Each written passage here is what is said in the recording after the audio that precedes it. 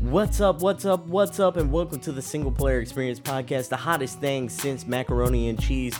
This is the premier podcast for single player gamers to find out about good single player games to play. As always, I'm your host, Sebastian Malden, but enough about me because we have a very special guest with us today. You know, this guy has been everywhere. He's a freelance writer. He's been on Game Informer, GameBiz, Inverse.com, NPR, Polygon, Rolling Stone, Variety. Man, he has absolutely been everywhere. So, my guest today is none other than the one, the only Joshua Broadwell.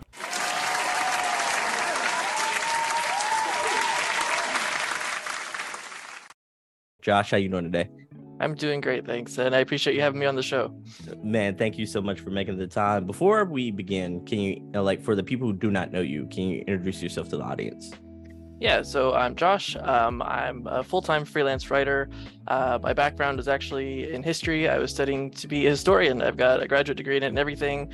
And then the pandemic happened, and there was just really no way to pursue a PhD after that. So here we are. I started kind of dabbling in writing, and then eventually did it part-time. And then in 2021, switched over to full-time. And that's just pretty much where I'm at now. Just kind of trying to keep on keeping it going.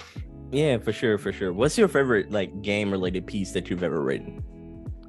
Well, it's not necessarily a written piece. I did write the script for it and do the interviews. Last summer, I had the privilege of doing an Art of the Level piece with IGN, and it was cool. On Psychonauts 2 Compton's cook-off level. It was kind of just going into the whole process of how the level came to life, the different forms that it took over the production process. It was just as much fun to actually learn about it as it was to write it and see the finished product. So yeah, I really love that one. That is so cool. Josh, before we get started with the main topic of the show, I gotta ask you if this is an icebreaker question I asked all my first time guests. So if Kirby absorbed you, what kind of powers would he get? Oh, well, I guess it probably depends on the day, but I mean, the one that would stand the test of time would probably just be an overriding love of cheese.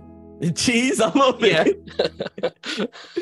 I love it. What's with the cheese thing? Is that one of your favorite things to eat in the world? Yeah. I just have a thing for it. I'm not really sure. I love it. Any kind, always eager to try new kinds. It's the perfect food. What can I say? I feel you. What's your favorite cheese dish? Honestly, I know it sounds really basic after saying something like that, but homemade macaroni and cheese, it was actually a recipe found on a craft noodle box ages ago, and I've stuck with it ever since. It's just simple, kind of perfect comfort food. That sounds good. That sounds really good. So yeah, I love mac and cheese. I love basically most cheese dishes. There's a mac and cheese that I had recently that had little bits of bacon in it as well. Ooh. And it was phenomenal, absolutely phenomenal. But yeah, I digress. This is not the Cheese Wheel podcast. This is the single player experience. But before we get started with the topic of the show, I do gotta ask, last icebreaker question. If you could play one, get an early video game early, let's just say your most anticipated game drops for Josh tomorrow, which one would it be? Oh, that would definitely be Dragon Quest 12. What? That's exciting. Yeah, I can't wait. It's my favorite series. One of my favorites. And then actually earlier this year, I started a very slow replay of Dragon Quest 11, and it's just as perfect as I remember. So yeah, I'm pumped for Dragon Quest 12.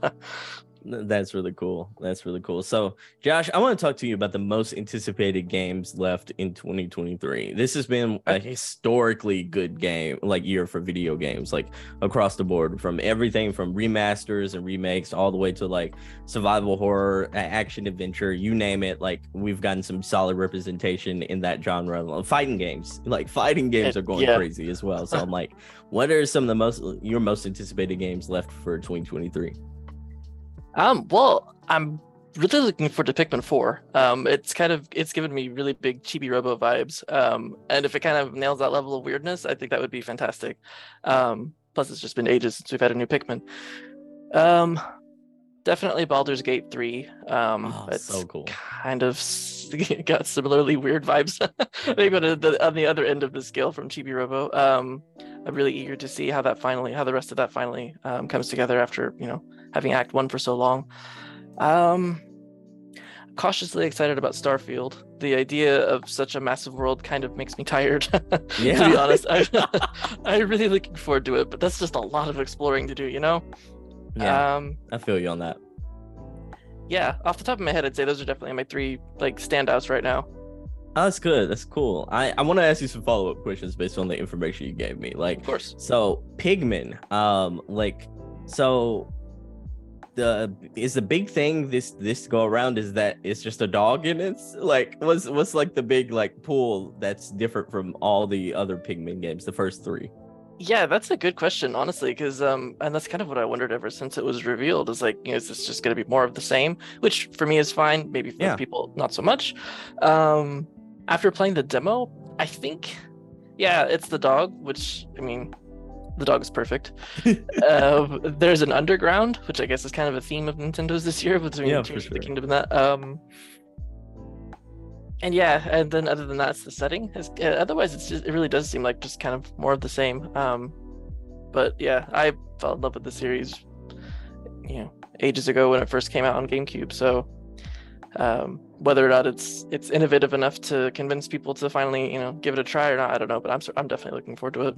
There's been I feel like that has been like a little bit of a stigma in like the games industry, that expression more of the same, Yeah. I feel like we're kind of underrating what like more of the same means, like that comfort food, like, and kind of feeling that more of the same kind of gives you, like, because I know like and this is a weird thing to be apprehensive of. I'm kind of scared of the reception Spider-Man's gonna get later this year, like Marvel Spider-Man 2, because I feel like if it is more of the same, that people are just going to like basically just like kind of throw it off to the side. It can be an amazing Spider-Man game, but if it feels more of the same, I feel like that's going to hinder it a little bit. What are your thoughts on more of the same?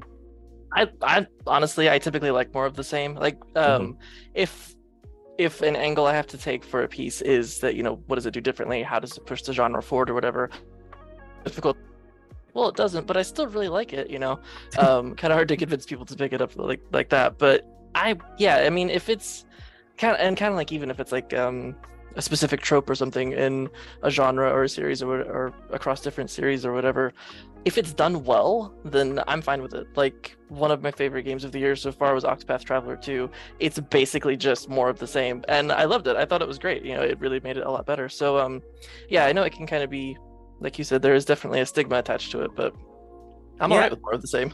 I am too, because I'm like, I look at every other aspect in our life. We go to a fast food place, for instance. We want to know what we're getting ourselves into. Like, more, we go there for comfort. We're not necessarily going there to be surprised by the newest and greatest things. I'm like, we go to a lot of movies, like whether it be a superhero movie or Mission Impossible, which just came out at the time of this recording.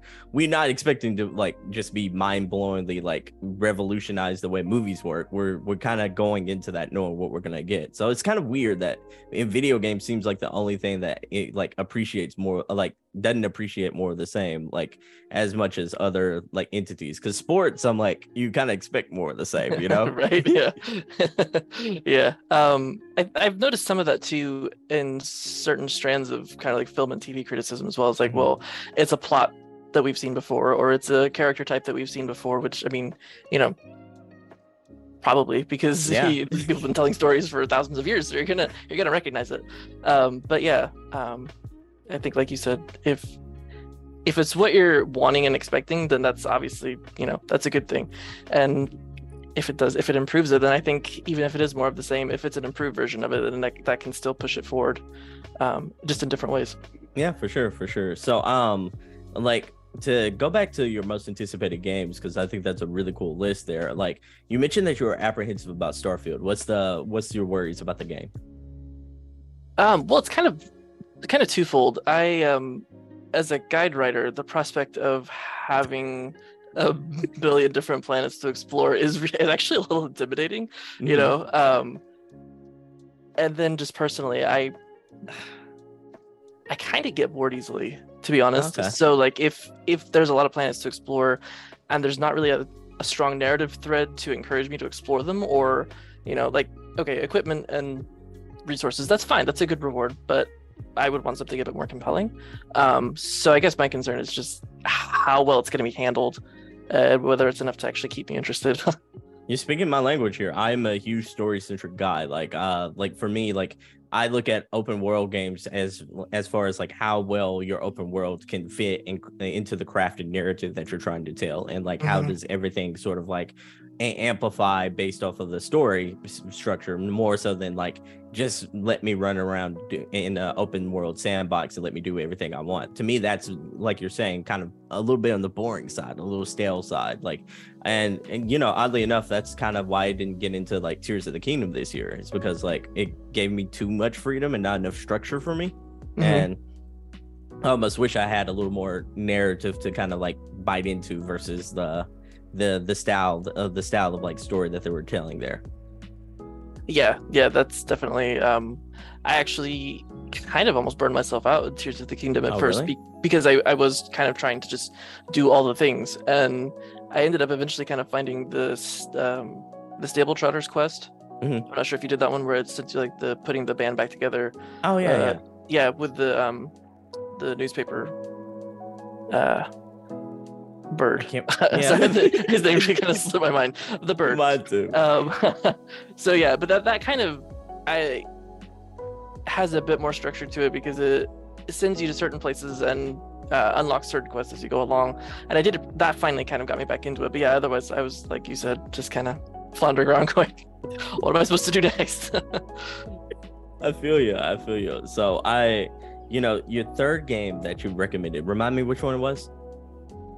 Baldur's Gate 3. Baldur's Gate 3. One of the, like, that's got to be so cool and so intimidating to have to play a game and like write a guide for a game that's going to have that many lines of dialogue, that many story threads. Like, what's the apprehension / anticipation level like for you there? I think the apprehension is there definitely, because there's a lot of different ways to approach it, and inevitably there's going to be questions about it's typically with games like that, the stuff you see the most is which choice you should pick, and in a game like Baldur's Gate 3, that's going to have huge consequences probably depending on what choice you do pick. So there's a bit of apprehension there. It's like how easy is it going to be to explore multiple branches? But I'm actually really excited about it, so the apprehension is a bit less, because I want to see these branches. I want to see how it all unfolds. I am too. This kind of gives me like, it sort of fills in that gap that I'm missing from like one of my favorite series, and that's Dragon Age. Like, I love the Dragon Age series, and like I loved seeing like how the characters interact with each other, all the lines of dialogue in that game. Like, I loved how almost like how much these characters really felt like real people, even in that fantasy type of environment. So I'm like, I miss that. I haven't had that kind of feeling in a long time, even though like, I can't remember the last time I felt like I got that feeling fulfilled. Maybe Mass Effect Andromeda in a weird way, but like even still, it's been a long time since that game came out. So I'm looking forward to Baldur's Gate. I gotta ask you, as a person who's never played Baldur's Gate, do you think this is a good entry into the franchise, or do you feel like I probably need to go back and do some homework? Well, it's actually going to be my first as well. So okay. I guess we'll find out together. But from what I've heard, it's more of just completely slipped my mind. But it's not like narratively tied to the first two games. So we shouldn't have to worry too much about it. Okay, that's cool. Like, do you go into these type of games having a build in mind, or do you feel like you just kind of see what's available and go with what you feel at the time? Yeah, I usually wait and see, and then I spend like 30 minutes going back and forth between the different classes, and that's what I did with Divinity Original Sin 2. It took me longer than I care to admit to decide what class and origin story to play. So but I tried just to see what I feel like doing at the time. So switching up the questions here, what like is your game of the year so far? Ooh, that is a tough one. Or what's in contention there for you? Maybe that's an easier way of putting it. Yeah. It's like you said, there's been a lot this year. Yeah. I would say it's a toss-up between Trails into Reverie Okay. And well, honestly, I know it's not technically new, but I really enjoyed Ghost Trick. That was the Oh, first really? time I played it, and it was just a really clever, well-designed puzzler, and I had a blast with it. That was a lot of fun. I've never heard of that one. Can you tell me about that one? Oh yeah, it's from the creator of the Ace Attorney series. Oh, okay. You play as you actually don't know who you are because the game starts when you're murdered. So you you wake up as a ghost, you've lost your memory, and you have to try and solve your murder and help save someone else who was investigating something that you were supposed to be helping her out with. And you have until 4 a.m. that night until not only you vanish, but then the calamity that you're trying to prevent in the city happens. But what's really clever is that to solve puzzles and figure out what's going on, you possess objects that are kind of scattered around a stage. So, like in the tutorial, for instance, you possess a refrigerator and you open it. That's your special power is a ghost trick. Hence the name. Makes sense. So you open the refrigerator, possess a flagpole, turn on a blender to pull the cord from the flagpole up, get on the flag, and then you're up on the next level of the stage. So it's a really clever tactile puzzler. And instead of just solving it, it kind of feels like you're more hands-on, and it kind of gives you more control over the stage. I typically don't like linear puzzle games where there is only one solution because sometimes you end up getting stuck, and because like with a multiple choice question, the one answer that you think is right isn't there, so you're stuck going, well, what do I do? And it takes you ages. But yeah, it's the way that it teaches you the solution is really clever, to where it pretty much removes all that frustration. So Oh, that's really cool. I'm seeing this initially came out in 2010. What platform did you play it on lately? I had a review copy for PlayStation 4. Okay. Oh yeah, It actually translated really well, despite having originally launched on the DS. The touch controls really didn't make that much of a difference because I used analog stick and it was totally fine. So, oh, that's really cool. That's really cool. Do you feel like this game is very much feels like Ace Attorney, or do you feel like it kind of like creates an identity of its own? I think it's a good mix, actually. Okay. It definitely has the Ace Attorney vibes to it, and the style of writing, the style of humor, and just the kind of the weird quirkiness that is definitely there. But I think, yeah, in the content matter and just kind of the sort of deduction that it makes you do, I think it definitely does kind of have its own distinct identity. Okay, that's really cool. So, no one yells objection in the middle of this game. No, no. But you might accidentally get shot by a cupid with a flaming arrow if you're not fast enough. So that is super cool. Yeah. Ghost Trick Phantom Detective. This looks fun, man. I'm looking at the trailer right here, and I'm like, this looks right up my alley. I happen to like the Ace Attorney games as well, so I love the mystery elements of those. So I'm like, this looks like something I can dive into. So yeah, it's on PS4, Nintendo Switch. It was originally on DS, it looks like, and you can play it on the phones. I didn't know that. Yeah. I think there's a free demo as well on console, at least. Okay, I'll have to check that one out. So Capcom is Capcom's putting out some bangers. Yeah. For real. It's been their year for like the past 3 years. I think I know the streak has kind of been broken with Exoprimal. I've heard very mixed things about that. Is that a game you're going to check out? Yeah, I think eventually I'd like to. A friend told me that it's Overwatch with dinosaurs. Okay. I'm pretty keen on Overwatch, so that kind of that sounds like something I should definitely check out. But yeah, it does seem a bit mixed. As something about, I remember reading and hearing that the first 8 hours, like an extended tutorial, and then finally once you get through that, there's a whole lot more mission variety, interesting objectives, bigger challenge. So it sounds pretty odd, but sometimes kind of that sort of oddness makes me more interested to check it out than if it was just kind of standard, Yeah, for sure. Let me ask you a question based on what you just said. Like, with a tutorial that long, 8 hours, like that's longer than some indie games nowadays. Like, yeah. do you feel like that's a little overkill for a tutorial? Like, yeah, I mean, I guess it depends on how it's structured. Like, if it's still teaching you stuff and holding your hand after that long, I think it would test my patience a bit too much. But if it's mostly, I think if it's a bit more open-ended, might be bearable. Yeah, I feel you. I mean, like, if I played Final Fantasy 16, and it has like a big long intro part of the game, but like Right. a lot of that didn't necessarily feel like tutorials, even though they were Right. introducing a whole lot of mechanics. But maybe it's because like the story structure felt like that was a pivotal part of like that story more so than anything else. I haven't played Exo Primal, but maybe that story structure isn't there to kind of help move things along and make it feel less like a tutorial, like an 8-hour tutorial session. Yeah. Yeah, I'm not sure, but it sounds a bit rough. Yeah, for sure. Josh, I want to ask you, like, of all the games that have come out this year, what is a game that passed you by, like you missed on first glance, that you're probably gonna catch up on in your backlog? Ooh, there are actually a lot of them. But I think one of the biggest would be Space for the Unbound. Oh, it's so good. I've heard so much good about it. I really want to check it out. I just haven't had a chance.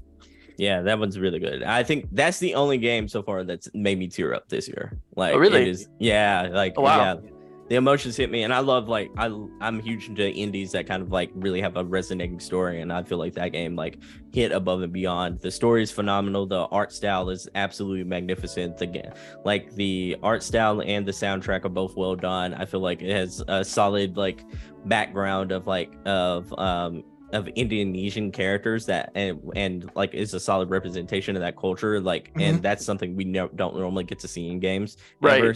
Yeah, so I'm like, I love that story. I love the persona-ness of it, because it does have some persona like elements to it as well. So I'm like, it's probably one of my favorite indies this year for sure. Wow. Yeah, that's a good recommendation. I'll definitely have to check it out sooner than I expected. Yeah, for sure, definitely do that.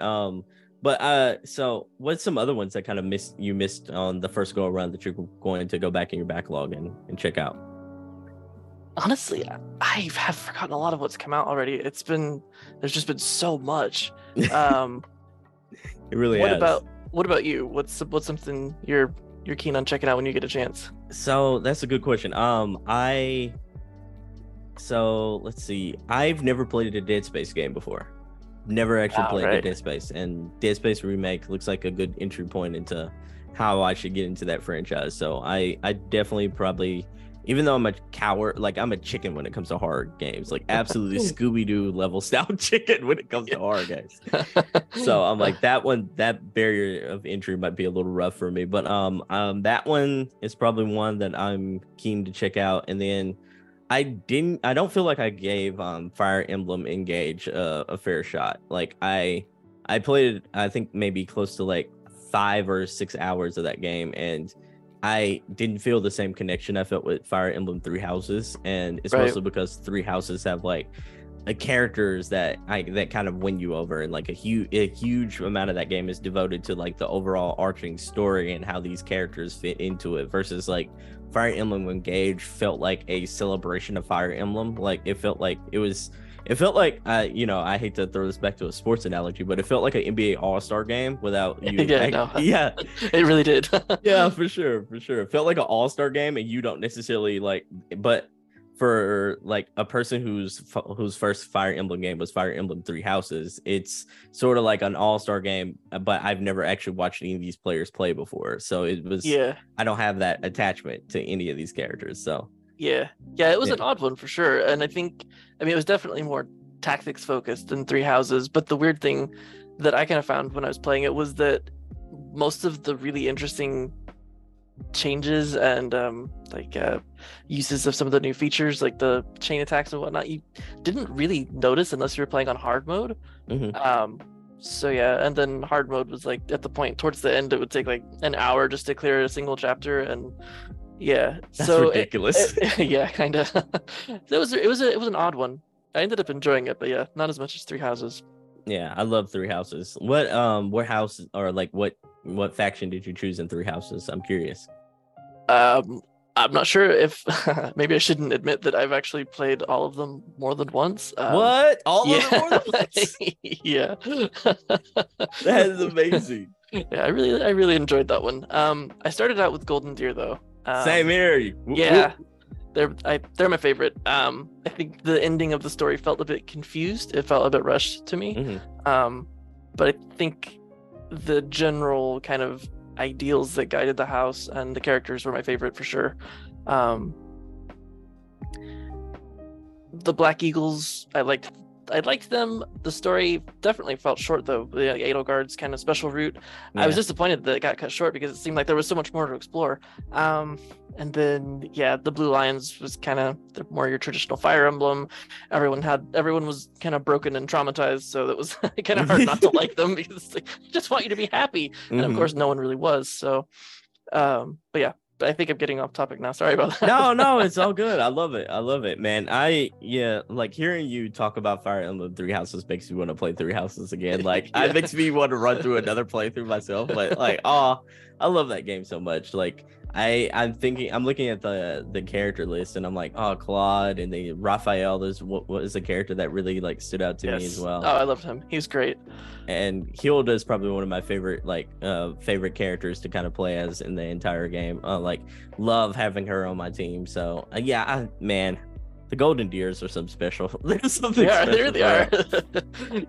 They really are. But man, all right. So I got a couple like final like main topics of the show questions to kind of get out there, and I really wanted to ask you. So like, Okay. you had several games. You have several games that you kind of want to go back and play. You also have your 3 most anticipated games.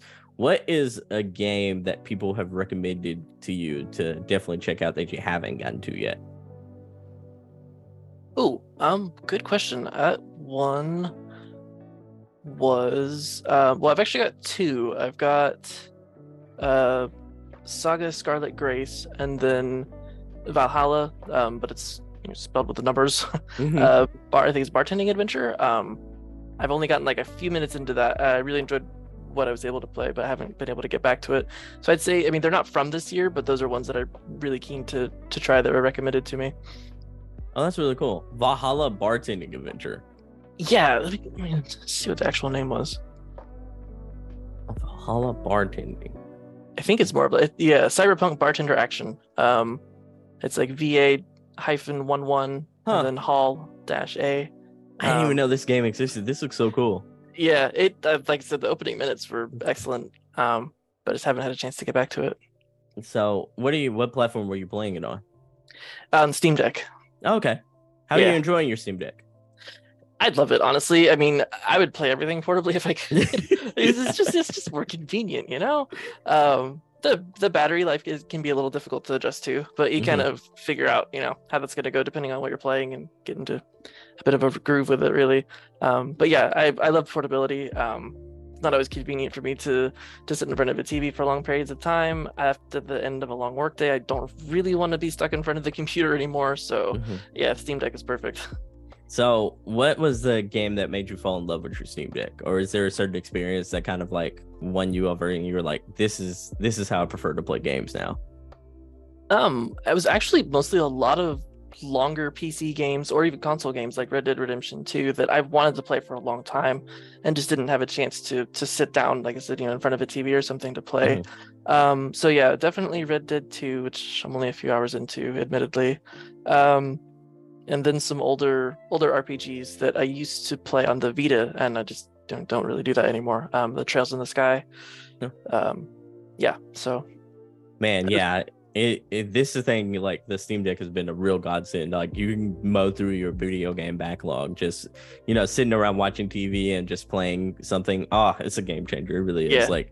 It reminds me of the first time I got my Switch, and I thought to myself, I'm like, this is revolutionary. This is right. I never thought I'd play a game this big in my lap before, but like it reminds me of that, and it kind of takes it to the next level as well, to where I'm always like I'm kind of yearning for like, oh, let me play this on the Steam Deck more so than I am like I want to sit there and just have a controller in my hand. It's a weird transition. Yeah, for sure. I definitely get what you mean. Yeah, for sure. So, Josh, I have 3 last questions of the show for you. And the first one is, are you ready? Because it is time for our Pro Nerd Trivia portion of the show where I asked our esteemed guests 5 different questions based on 5 different categories. These 5 questions they're completely randomized. So I have no control of what topics you get, what questions you get. But I digress.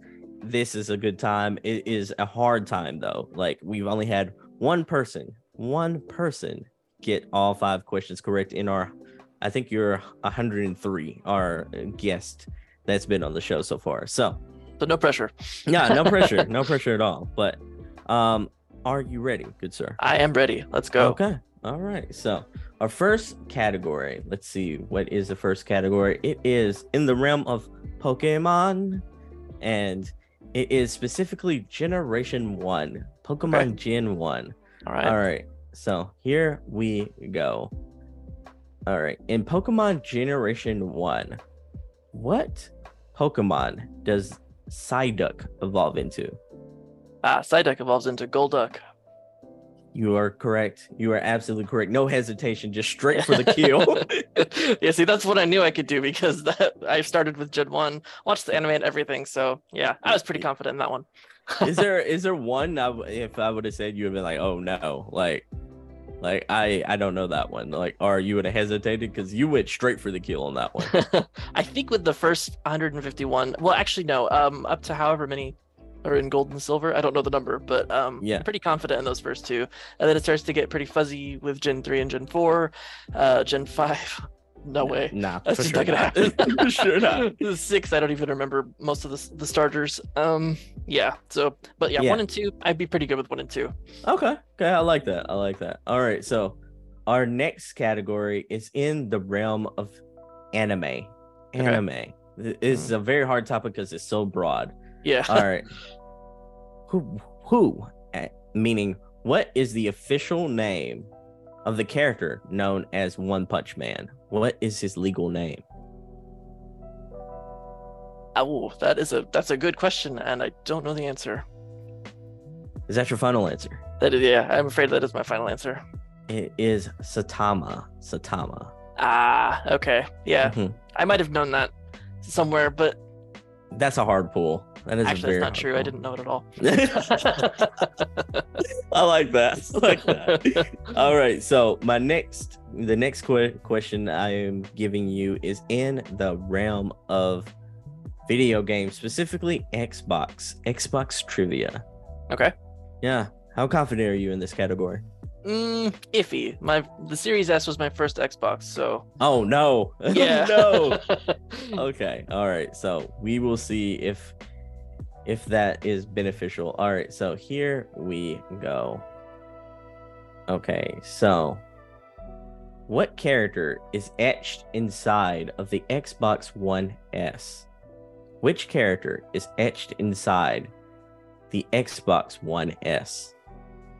I didn't know there was anyone etched inside it. That's I actually really interesting. That is really cool. At a rough guess, I'd say Master Chief. You're absolutely correct. There we go. Master Chief. Evidently, like the Xbox One S hides a very tiny Master Chief inside its body. Really? Like, yeah. Where? Yeah, that's an interesting question. Let me see if it'll give me any elaboration. Let's see. All right. The power. Almost no one's gonna look inside. Let's see. All right. Huh. It says it's inside the body, close to the close to the outlet ports in the back, is what it's saying right here. That's interesting. Really cool. Yeah, I wonder what the story behind that is. I am fascinated. That's a good question to ask Sarah Bond or like Phil Spencer or something. Right. Why that exists. That's a really cool question. That's a really cool little Easter egg there. All right, so our next category is in the wizarding world of Harry Potter. Okay. Very confident? Ish. It's been a very long time. All right. I solemnly swear I'm up to no good then. Okay, here we go. What does the Bogart transform into when Mrs. Weasley sees it? Oh. What does the Bogart turn into when Mrs. Weasley sees it?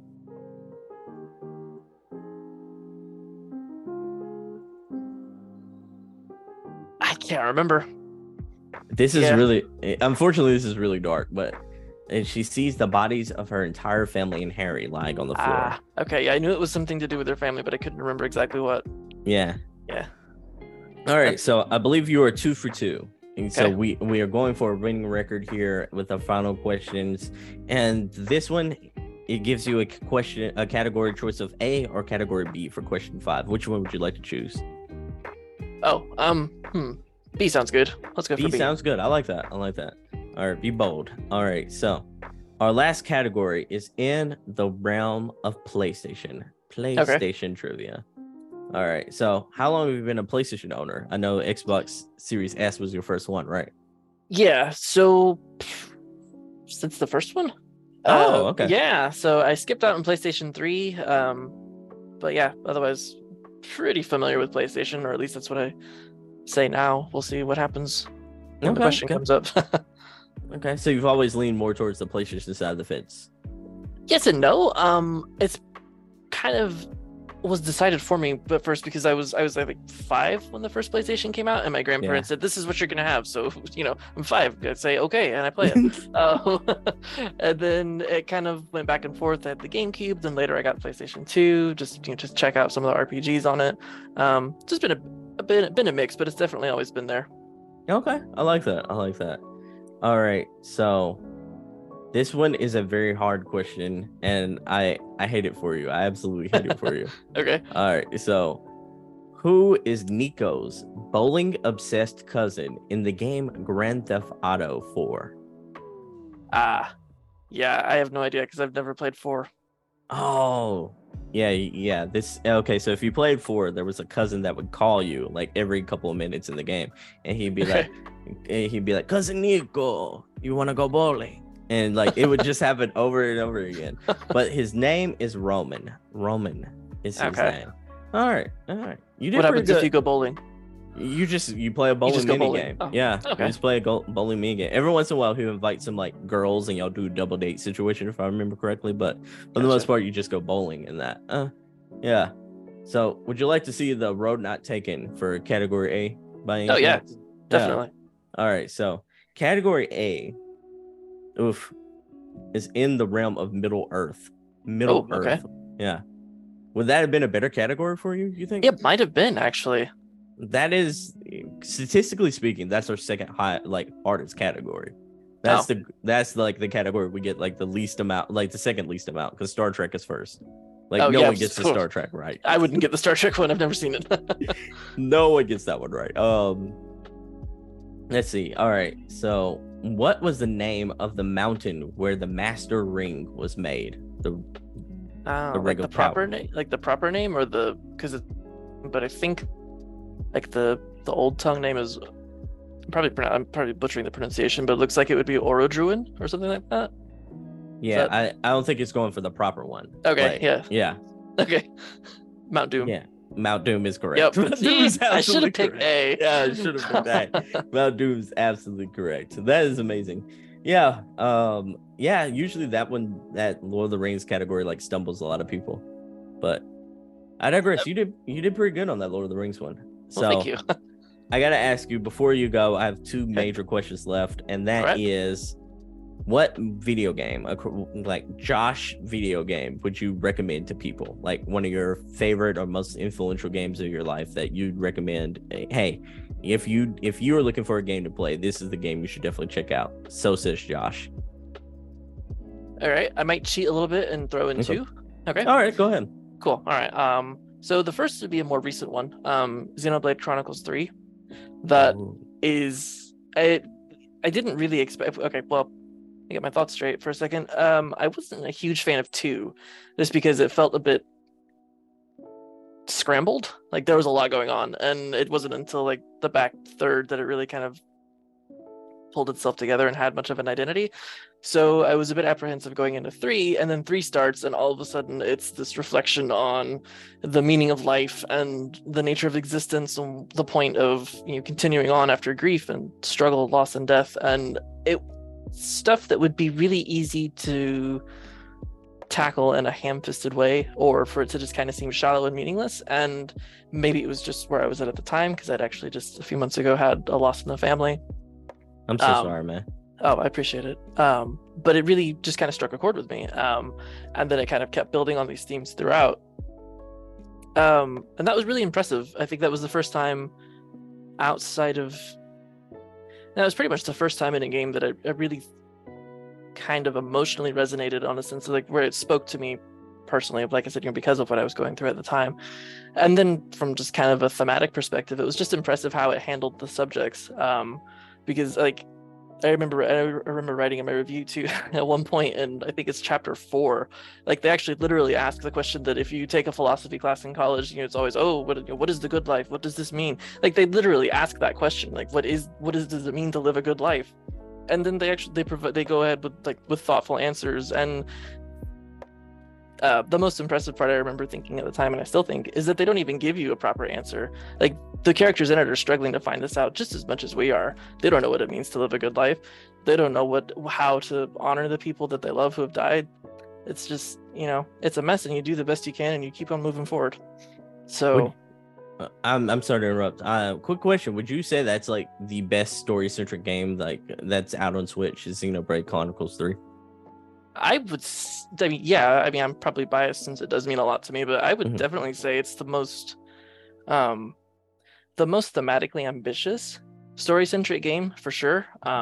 It's just not something you see tackled a lot in games, and even in a lot of like TV and films, because obviously you are watching or playing something to have fun and to feel good about things. You don't necessarily want to start crying and thinking about death and the nature of your own existence. But yeah, I definitely think it's one of the stronger ones on the Switch.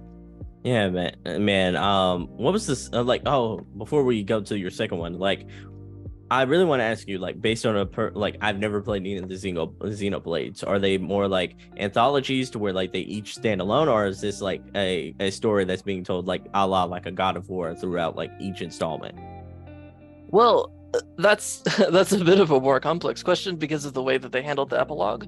Okay. Like in the DLC expansion that came out earlier this year, which I haven't actually gotten to yet. But so originally they were kind of distinct. The second game had a few nods to the first game, but then at the end there was like it kind of started kind of toying with the ideas of parallel dimensions and whatnot. Yeah, I know it's one of those. And then the third game it kind of did the same thing, and then all of a sudden in the epilogue, it literally kind of smashes the first two games together, puts them in the third, and there you go, kind of ties the whole trilogy together. So yeah, I think you would be mostly fine not playing the first two, especially since they're so long, But yeah, there are definitely a lot of references toward the further you get into 3. Okay, that's pretty cool. What was the second game you were going to recommend to people? That would be Trails in the Sky, The Legend of Heroes Trails in the Sky. Ooh. I'm a huge fan of that series. It's less on the themes, and like it's kind of the opposite from Xenoblade 3 in that sense. It's more a lot of people I've heard compare it to the Suikoden, like the old PlayStation. I'd say it's kind of a cross between that and Lunar, because on the one hand, it's like an exceptionally in-depth fantasy world, like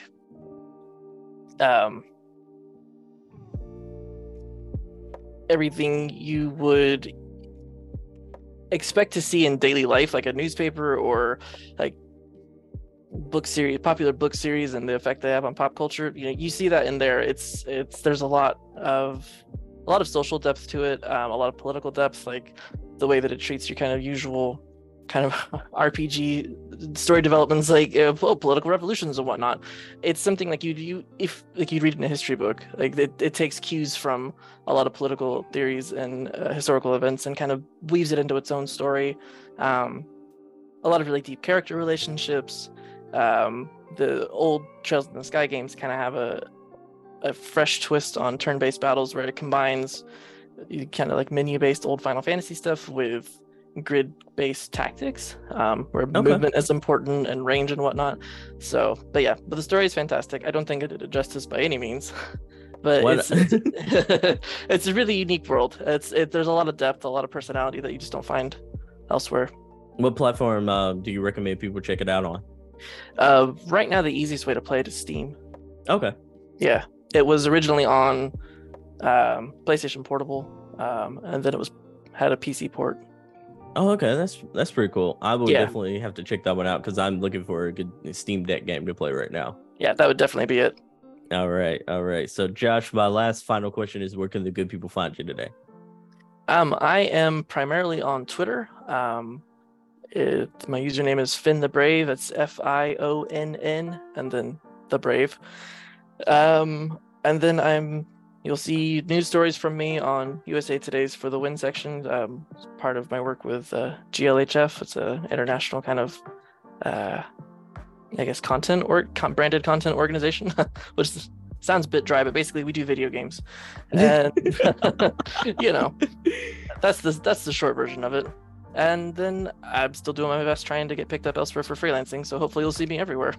Yeah, for sure, for sure. Well, Josh, man, it's been a pleasure having you on the show. Thank you again for making the time to do this.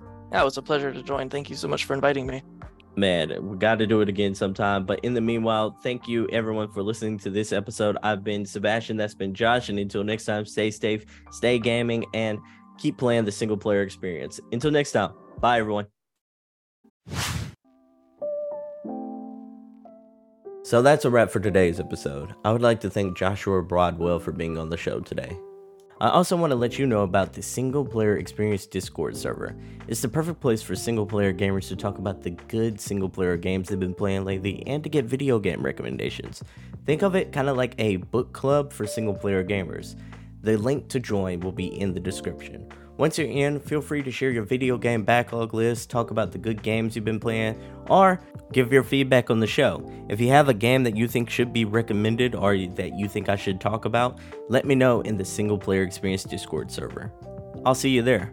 Before we go, I just want to thank you so much for listening to today's episode. Stay safe, stay gaming, and I hope to catch you in the next one. Peace!